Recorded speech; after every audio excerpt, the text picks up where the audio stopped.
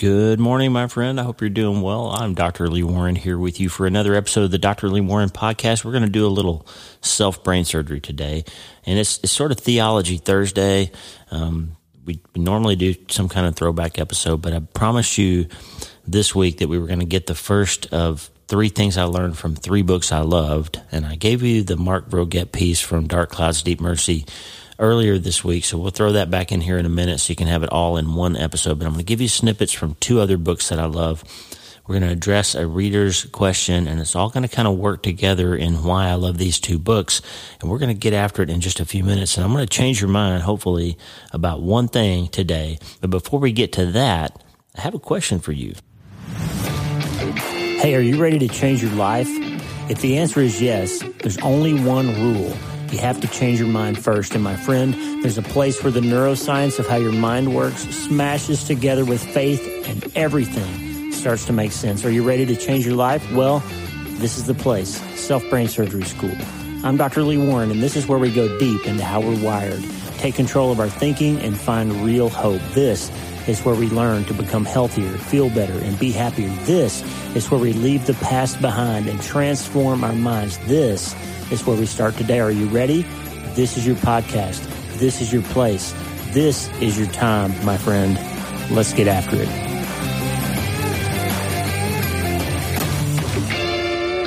All right, you ready to get after it? Here we go. So we're going to do occasionally these 3 things I learned from 3 books I love episodes. I read a lot, and we talk about books on this podcast almost every episode. We mention something I'm reading, or I take something from something that I've read, and I have a lot of people write in and say, hey, you mentioned these books, and we'd love to hear more about them. And I'll always put the link in the show notes. By the way, almost every time I mention a book, if you go to the notes on that episode, wherever you listen to podcasts, or you can always go to my website and get to the Transistor page. There's a transcript of every episode. All the new ones that come out anyway have transcripts. And I'm going back over time to add transcripts to the old ones now that process is a lot more automated.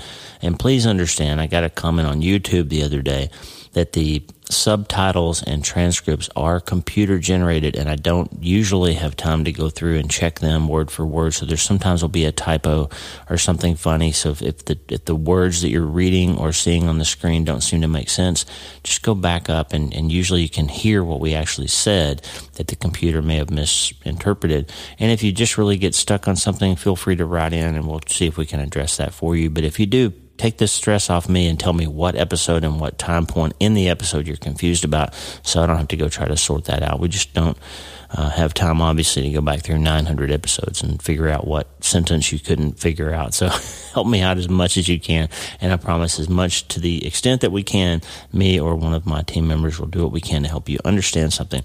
But those transcripts are getting more and more accurate over time, and that's helped a lot to be able to add transcription to the episode. So I hope that you're utilizing that resource. If you're a person who takes notes or journals or uses these episodes to help you advance in your life, then the transcripts could be something really helpful to you. You can copy and paste them into your note-keeping software. I use a program called Evernote every day of my life. Evernote is a great place to store snippets of things, make notes, shopping lists, checklists, and all that stuff. That's not a commercial for Evernote, but I use it every day. And so you could copy and paste transcripts from my podcast into your journal if you're using the podcast to sort of journal and keep track of changes that you're trying to make in your life. That sort of thing would be helpful to you, okay?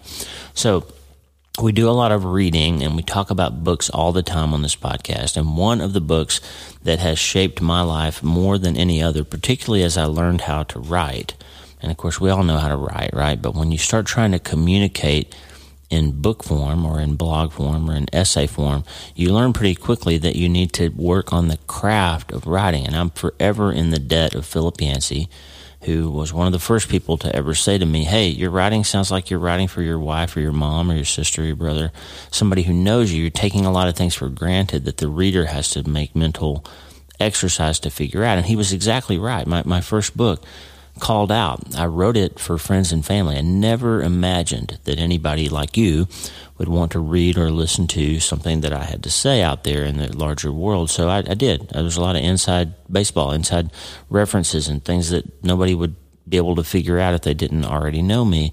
And I didn't think about that when I was writing it. that a stranger would need some explanation, or that I should do a better job of taking the workload off the stranger in some of those places. And so learning the craft of writing really became important to me. And when Philip introduced me to my agent, Kathy Helmers, the very first meeting we ever had, which was in Nashville, Tennessee, Lisa and I went over. We actually took Mitch and Kaylin, our two kids that were still at home with us at the time, and we went to Taylor Swift and Need to Breathe concert while we were in Nashville. It was one of our great memories that we had with Mitch and Kaylin together. It turned out to be about 3 years before we lost our son. You don't have any idea when you're sitting at a concert with your son that 3 years later he'll be gone. But these things happen in life, right? And so we had this meeting with Creative Trust, and Kathy Helmers and her two partners in that publishing agency, representative agency, decided to take a chance on an unknown writer based just really on the recommendation of Philip Yancey. And so we had this meeting, we signed a contract, and we got after the idea of turning Called Out into what ultimately would become No Place to Hide. And at first there was all this discussion of ghostwriters and all that kind of stuff, and we made a decision that we just I couldn't tolerate letting somebody else tell my story. And so I said to Kathy, well, do you think I can write it myself if I study hard enough? And she kind of jokingly said, well, do you think I can do brain surgery if I try hard enough? And she was joking, of course, but she basically gave me a bunch of books to go read. She said, if you're really serious about learning how to write it yourself, then take a year or longer and go read as much as you can and study and do what you would do in any academic area and go try to get better. Start by reading about writing and then start by writing a lot. And so we did that. And one of the books that she recommended to me was Bird by Anne Lamott, who I'd never heard of. Bird by Bird, Some Instructions on Writing and Life, Bird by Bird. And so there are multiple things. I could do 10 episodes about things I learned from Bird by Bird, and I still read it again every once in a while. And one of her books, Almost Everything, Notes on Hope, I read almost every year. It's one of my favorite books about hope. And I've told you before, when I recommend writers, that doesn't necessarily mean that I agree with everything they say, and it doesn't necessarily mean that I agree with their theology if they state theological positions. But you can learn something from just about any book and just about anybody, and I've found Anne Lamott to be somebody I learn from all the time, although I don't endorse her theology, okay?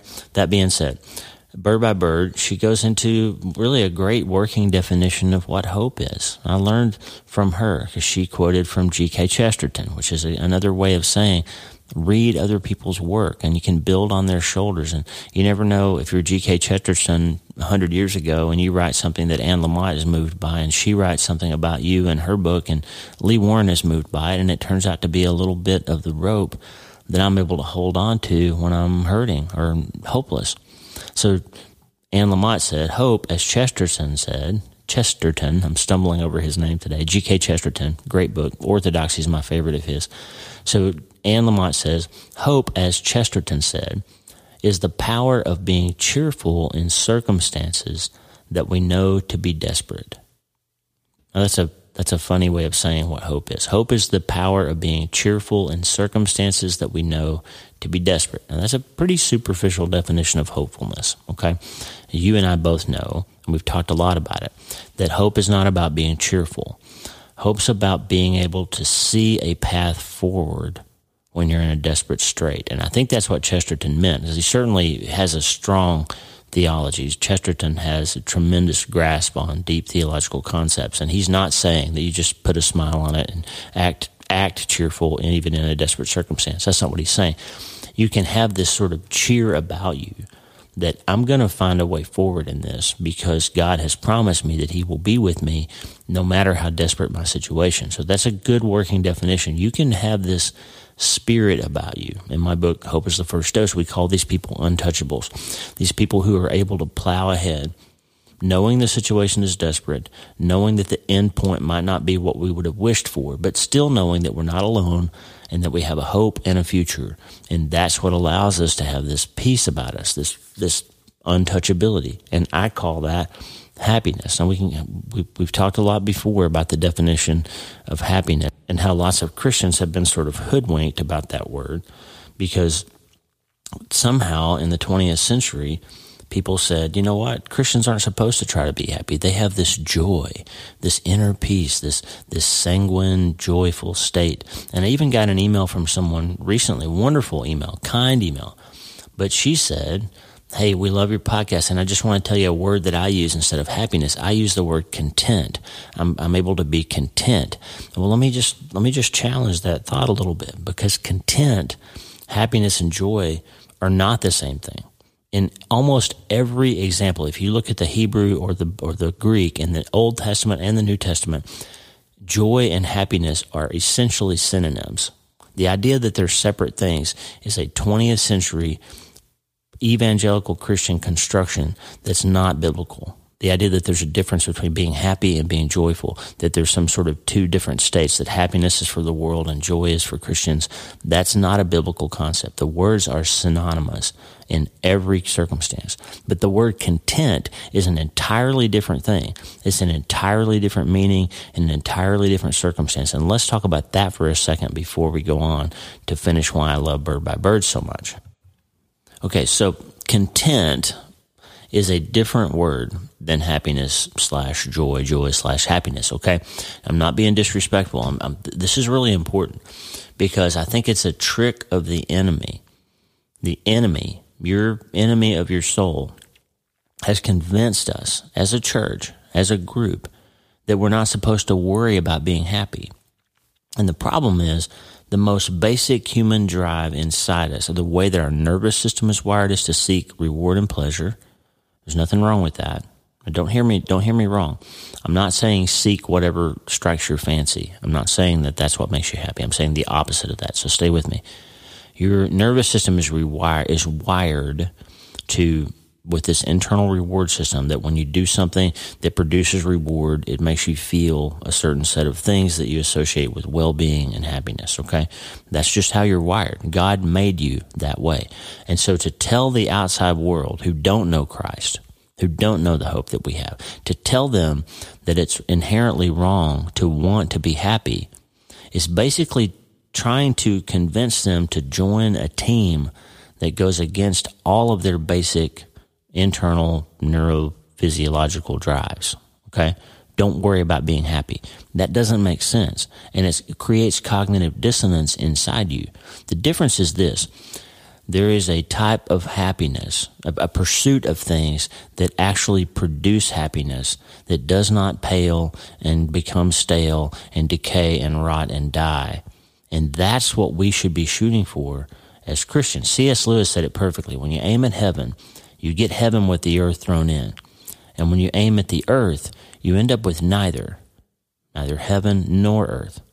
And what does that mean exactly? Well, what it means is, if you spend your life pursuing things that you think will make you happy, okay? And that's what your goal is, to feel something, have something, earn something, win something, win somebody over to your perspective or into your bedroom or into your life. If that's what defines happiness for you, then you will end up having nothing able to satisfy that for you.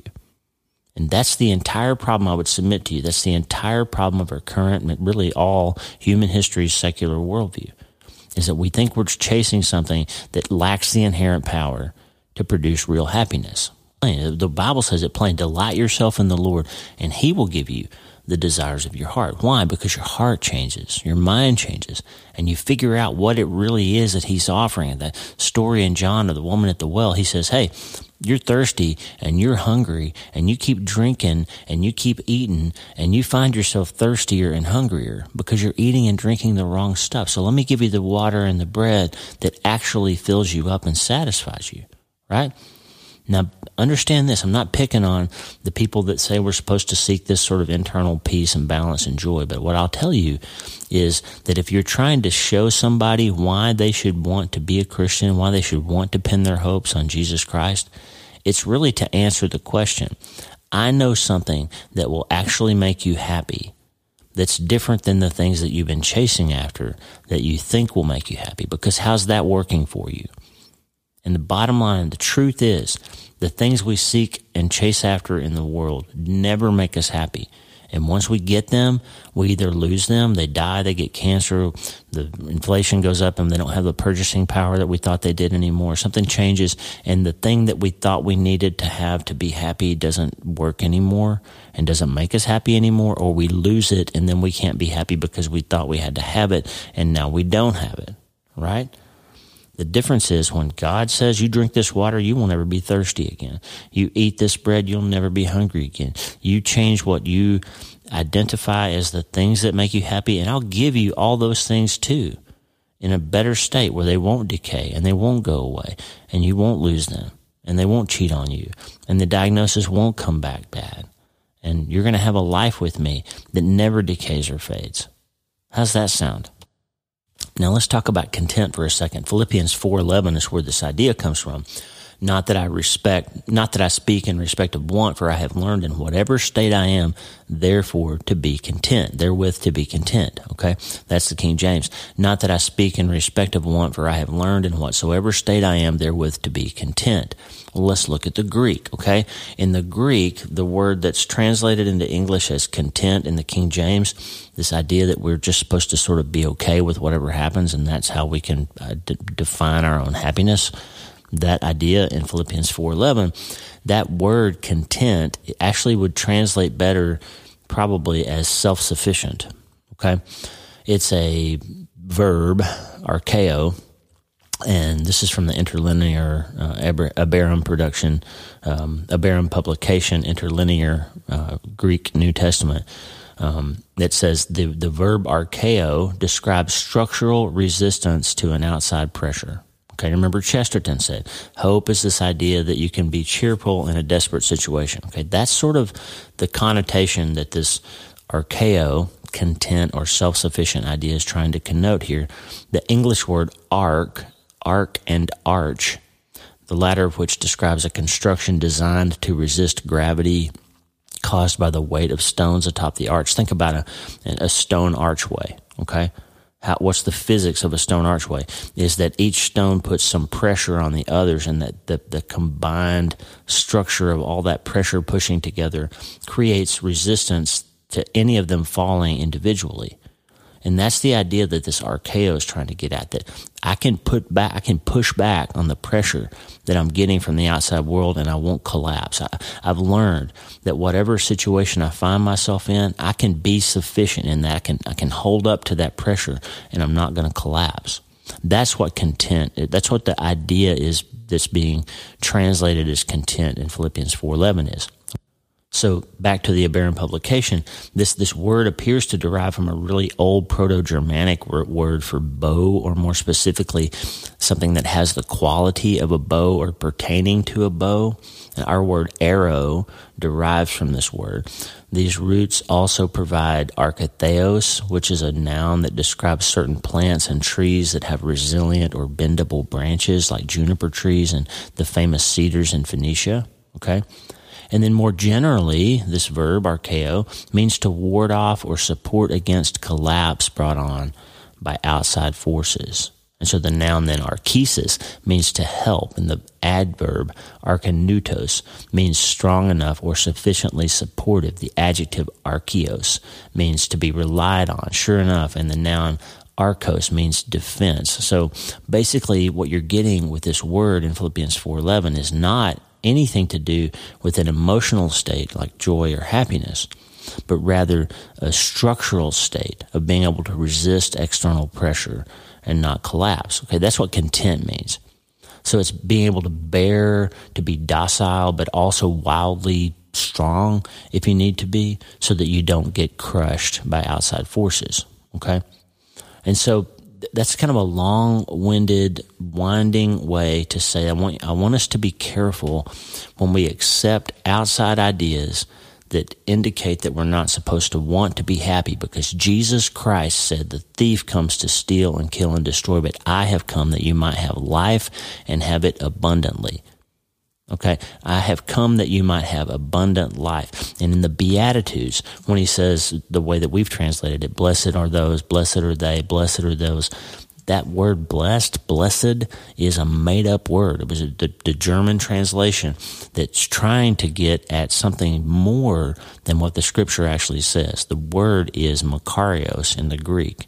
And every time it shows up in the Old Testament, it's Asher. And that word means happy. So what Jesus is trying to say is if you live your life in this way, you'll be happy. It's counterintuitive, but you'll be happy by becoming meek. You'll be happy by becoming poor in spirit. You'll be happy by becoming mournful. You learn to overcome the world, and therefore you can have a happiness that doesn't match up with anybody on the earth's idea. And that's why what Jesus is selling, if you will, is so compelling and why it's lasted so long. Because when you try the world's way of finding happiness, it doesn't work out. And you beat yourself over the head and you spend your whole life chasing after the next thing, and it just doesn't work out, and you're not happy and you don't know why. But when you try Jesus's way, you say, wait a minute, that doesn't seem to make any sense, but let me just try it. And lo and behold, guess what? You don't find yourself so thirsty anymore, do you? You don't find yourself so hungry. And yes, you find yourself more content and more able to bear up, but that's different. And I just want to tell you, we're going to get to it in a minute with the third book, I want to tell you that the idea that joy and happiness are two different things is not a biblical concept, and it didn't exist in literature or anywhere else in the world in any sort of context other than them being perfect synonyms until sometime in the 20th century. So this concept that joy and happiness are different is not a biblical concept. That might be a little bit off. It might be a late 19th century idea, but really it shows up first in the Christian world in the writings of Oswald Chambers, who lived from 1874 to 1917, did most of his work in the early 20th century. So forgive me if the decades are perhaps a little bit off, but I'm trying to drive home a point here that content is different than joy and happiness, but happiness and joy are the same thing. And so if we want to convince people that their way isn't helping them and get them to open their eyes and look at what's happening in their lives and what their secular worldview is doing for them and it's not working, but that our way has something to offer them, we won't be successful if we lead with, oh, don't worry about being happy. You're not supposed to be happy. You're supposed to just knuckle out your life and look forward to some eternal place down the road when things will work out for you. But don't be concerned about being happy now. That just doesn't sell very well. And it doesn't sell very well because your nervous system is wired to seek reward, and joy and happiness are part of that reward pathway, okay? God made you that way. Why? Because Jesus said it. I came that you might have an abundant life. He wants things to taste good for you. He wants them to smell good for you. He wants you to laugh and have fun and enjoy your life. It doesn't mean that when hard things happen, you don't get knocked off your feet. It doesn't mean that. You will, okay? And you might not find your way back to the kind of humor and happiness and general well-being that you had before. But you can find a way to have a life that looks like an abundant life again, that looks like a life that does have happy moments and does have hopefulness again. You can. I'm telling you because I did it. I found my way there. And I found my way there really through writing and through getting to know what Jesus really meant when he told me that he came for me to have an abundant life. Because I couldn't square up how my life could feel so hard, but it was also supposed to be happy again. I couldn't square it up. And I found it in the Gospel of John, as I've told you a million times, and I found it through writing. And I found writing as a way to unpack all the things I'd gone through and be able to articulate them in a way that made sense to me. And then by extension, it turned out to make sense to Lisa and our family and then you, other people. So I found Bird by Bird, to go all the way back to where we started, I found Bird by Bird as this book by Anne Lamott to help me understand how to put together words in a way that made sense. Now, I made a great mistake, and I think all authors do, is that I had thought that writing this book was going to produce some sort of inherent reward for me, in the sense that I would be so proud that I had done it, or that lots of people would line up and pat me on the back and tell me how great it was, and all those things. I fell into this idea that it was the getting a book published that was going to help me find my way forward again. That doesn't really make sense, but it's true. And here in Anne Lamott's book, Bird by Bird, she gave me this understanding that all writers think that. In fact, all people think that on some level, that when they accomplish this thing, that this is going to be the thing that finally helps me get everything together. Anne wrote this. She said, I believed before I sold my first book that publication would be instantly and automatically gratifying, an affirming and romantic experience, a Hallmark commercial where one runs and leaps in slow motion across a meadow filled with wildflowers into the arms of acclaim and self-esteem. This did not happen for me. The months before a book comes out of the chute are, for most writers, right up there with the worst life has to offer, pretty much like the first 20 minutes of Apocalypse Now. The waiting and the fantasies, both happy and grim, wear you down. Plus, there's the matter of the early reviews that come out about 2 months before publication. I had secretly believed that trumpets would blare, major reviewers would proclaim that not since Moby Dick had an American novel so captured life in all its dizzying complexity. And this is what I thought when my second book came out, and my third, and my fourth, and my fifth, and each time I was wrong, but I still encourage anyone who feels at all compelled to write to do so. I just try to warn people who hope to get published that publication is not all what's cracked up to be, but writing is. Writing has so much to give, so much to teach, so many surprises. That thing you had to force yourself to do, the actual act of writing, turns out to be the best part. You get that? So it's not the having written a book that makes you happy or gives you satisfaction. It's the act of performing the writing of the book, the learning, the growing, the healing, the finding community of people who are willing to read books written by this weird neurosurgeon and get up in the morning with me and listen to me talk about all this random stuff that somehow has to do with how our lives get better, right? So what I've learned is it's not I get to have written a book that gets out in the store and I get so much praise and pats on the back and feedback from the book. It's not that. It's the fact that I learned so much about myself and my characters and the story, and ultimately for you as well, how we engage in this process. And really, that's the point of Christian happiness. That's the point of the abundant life that Jesus gave us. It's not that we get to the end and we say, hey, we finally have this thing that we were shooting at. It's that God gave us the ability to enjoy and have quality in that life while we were engaging in it. And the last thing I learned from Bird by Bird, well, not the last thing, I've learned many things, but the third thing I'm going to share with you today is she tells a story about her brother. When they were little kids, her brother was assigned a report at school, and his report was to be about birds. He was supposed to write a report about birds.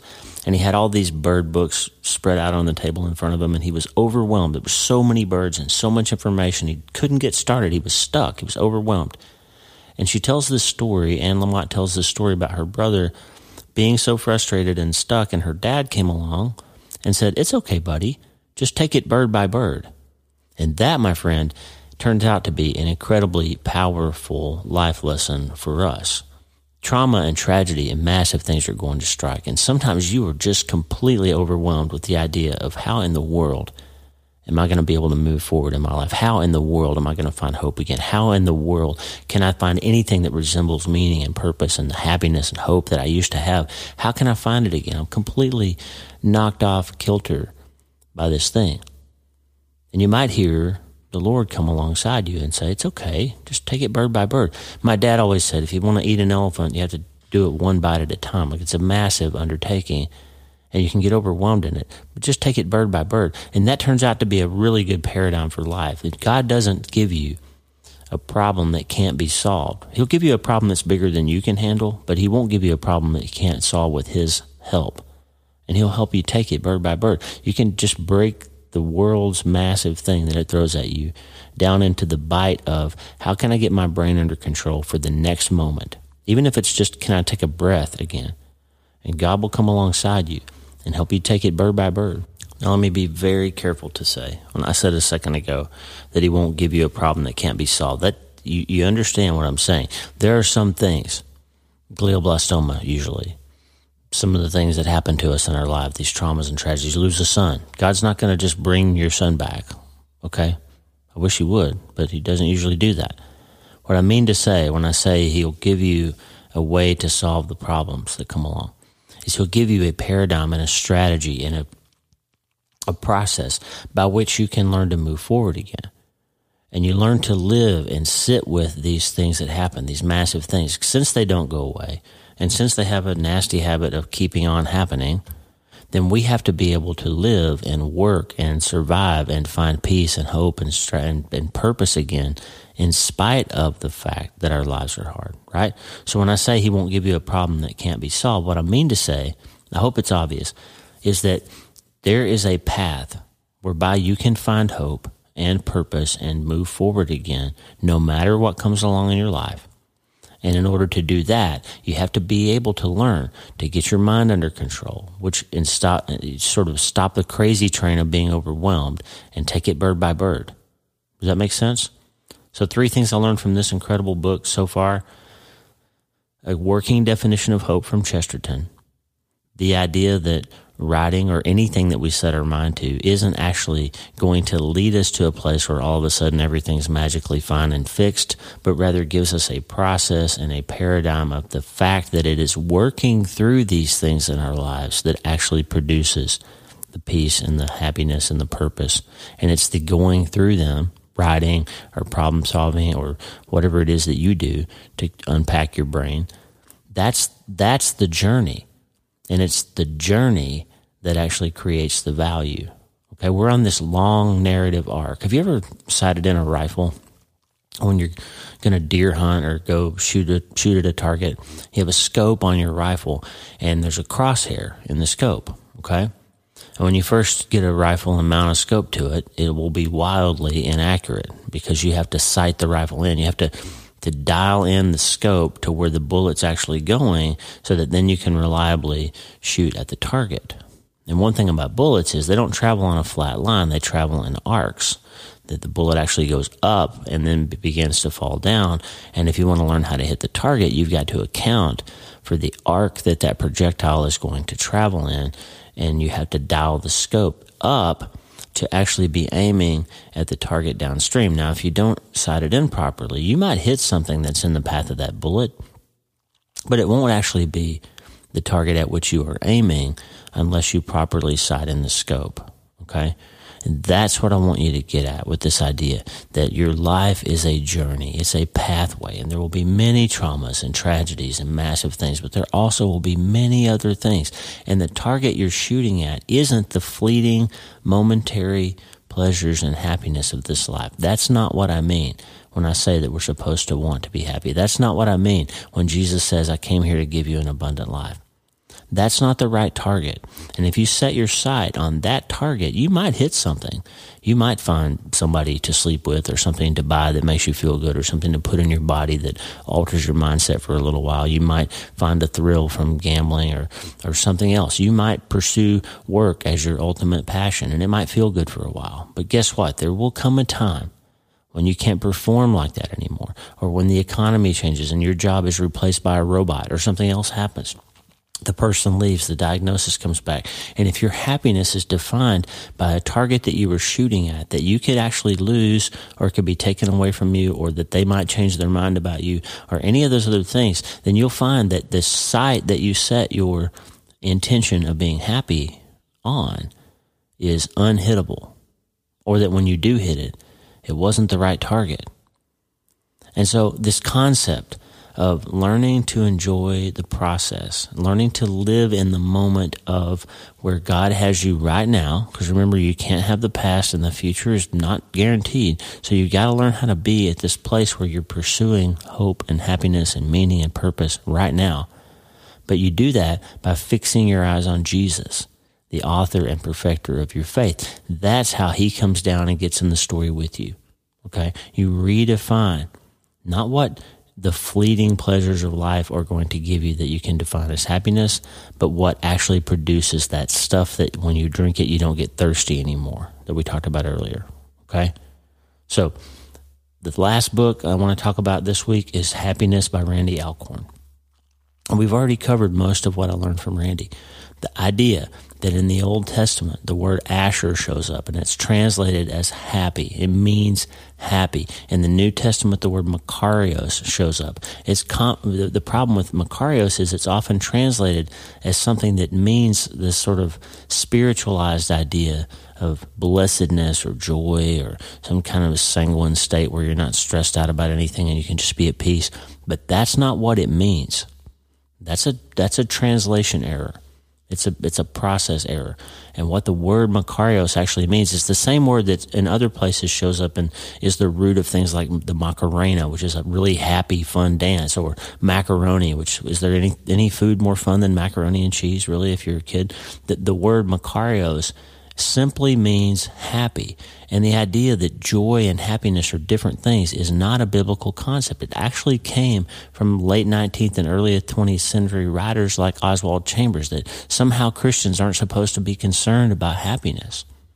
But the problem is the world is looking for something that will make them happy. And if you tell them they're not even supposed to be happy, they will create, you even in your own mind, you know there's a cognitive dissonance there, that God didn't create you to be miserable. Okay? Now, the problem is we have what's called in philosophical circles a process error, okay, a category error. A category error is where we're both talking about something, but one of us thinks it means one thing and the other one thinks it means something else, and we can't really come to any sort of agreement because we have a category error. We are arguing philosophically, but we don't understand what we're actually talking about. And in the case of the word happiness, Christians think it means some sort of spiritualized thing where we say, well, it doesn't really matter how miserable and terrible we are now because we know we're saved and someday God's going to make all this right. And the world says, I don't understand all that stuff. I just know that this is going to make me happy, or she's going to make me happy, or that's going to make me happy, and I can't feel happy unless I have this, that, or the other thing.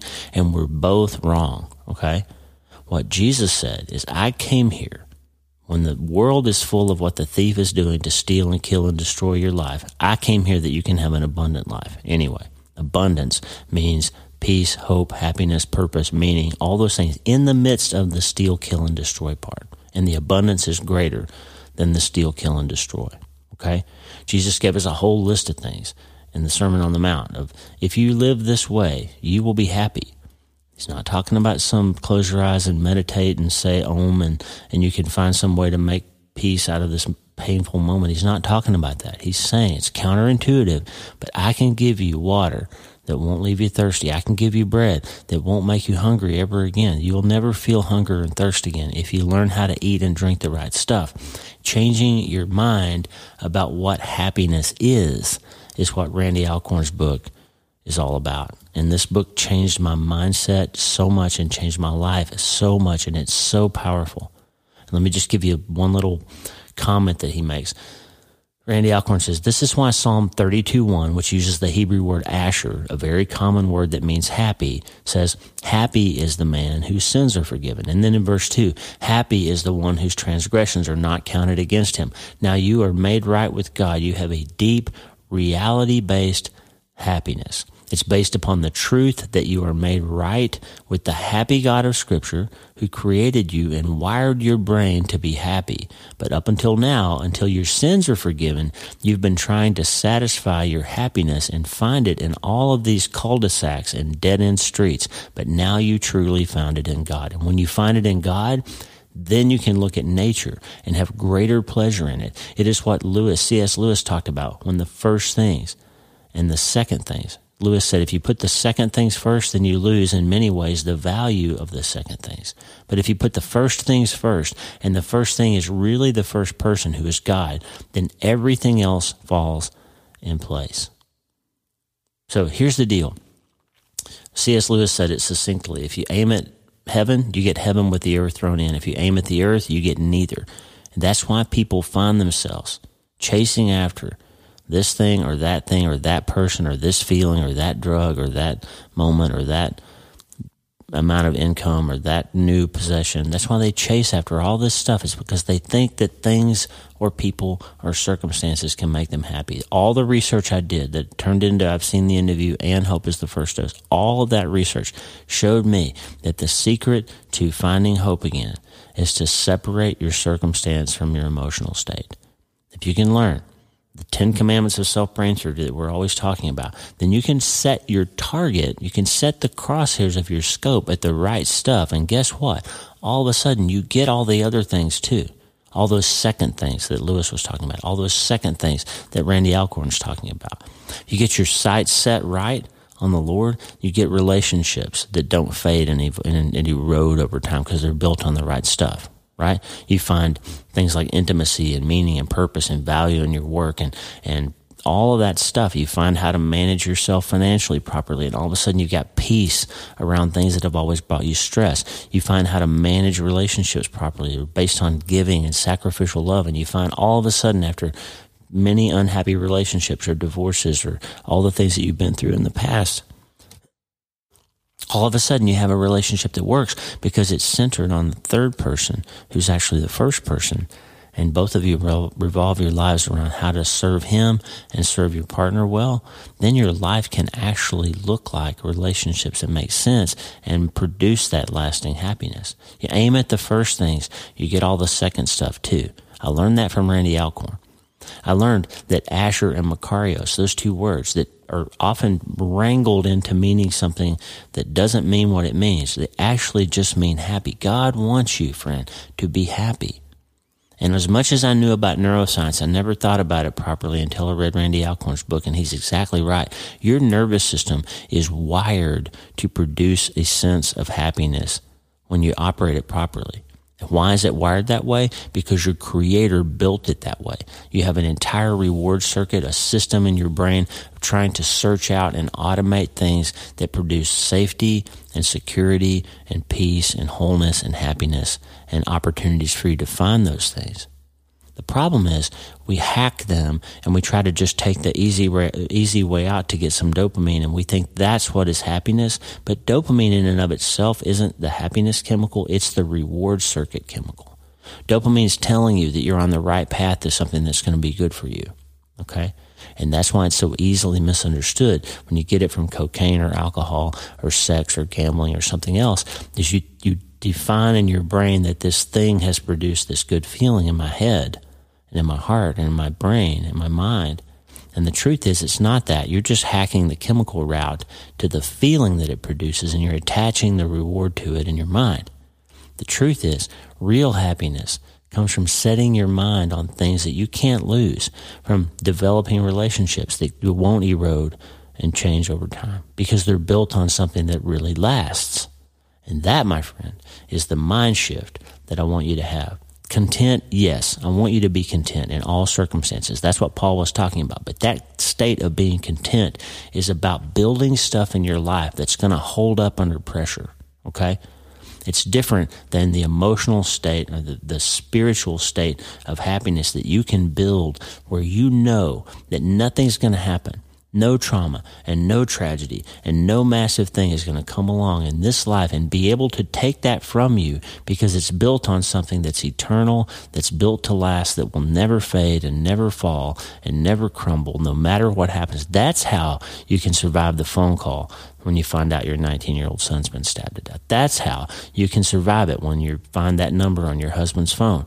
That's how you can survive it when you have to go to Alcoholics Anonymous meetings for the rest of your life and you're struggling in your recovery. You know you're going to make it because you've replaced what you thought you were thirsty for, and you found something that really leaves you truly satisfied. That's how.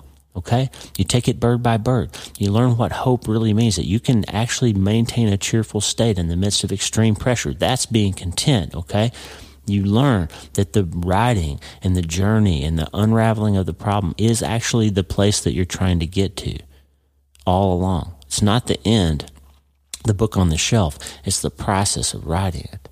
It's learning how to take your life bird by bird and letting God be enough in this moment to help you. It's learning that macaroni is really fun, that the word Makarios means happy, the word Asher means happy. When God's trying over and over and over and over in Scripture to say, I want you to learn how to be happy, He really means it. Don't try to make an operation out of convincing yourself that it doesn't mean what it says. He's saying, I came here because somebody's trying to steal and kill and destroy your life, and I came here that you can have an abundant life. In the face of that, at the same time, because of the same God that's telling you He wants you to be happy, also invented quantum physics.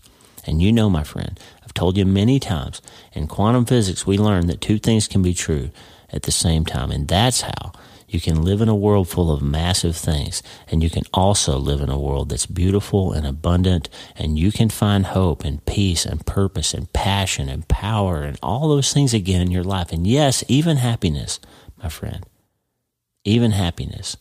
You know why? Because you can't change your life until you change your mind. And these two books have helped me unpack that. I've learned so much from Anne Lamott and Randy Alcorn and Mark Rogeb. I gave you him earlier this week. And I just want you to have a little piece of that. And that's why I unpack all these books. That's why we talk about all this stuff. The most important thing, though, is you can't do any of this until you change your mind. And the good news is, you can start today.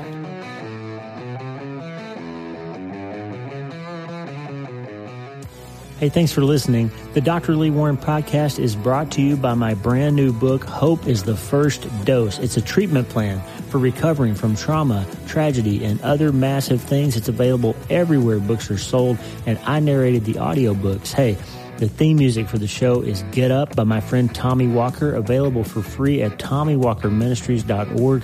They are supplying worship resources for worshipers all over the world to worship the Most High God. And if you're interested in learning more, check out TommyWalkerMinistries.org. If you need prayer, go to the prayer wall at wleewarrenmd.com/prayer, wleewarrenmd.com/prayer, and go to my website and sign up for the newsletter, Self-Brain Surgery, every Sunday since 2014, helping people in all 50 states and 60-plus countries around the world. I'm Dr. Lee Warren, and I'll talk to you soon. Remember, friend, you can't change your life until you change your mind. And the good news is, you can start today.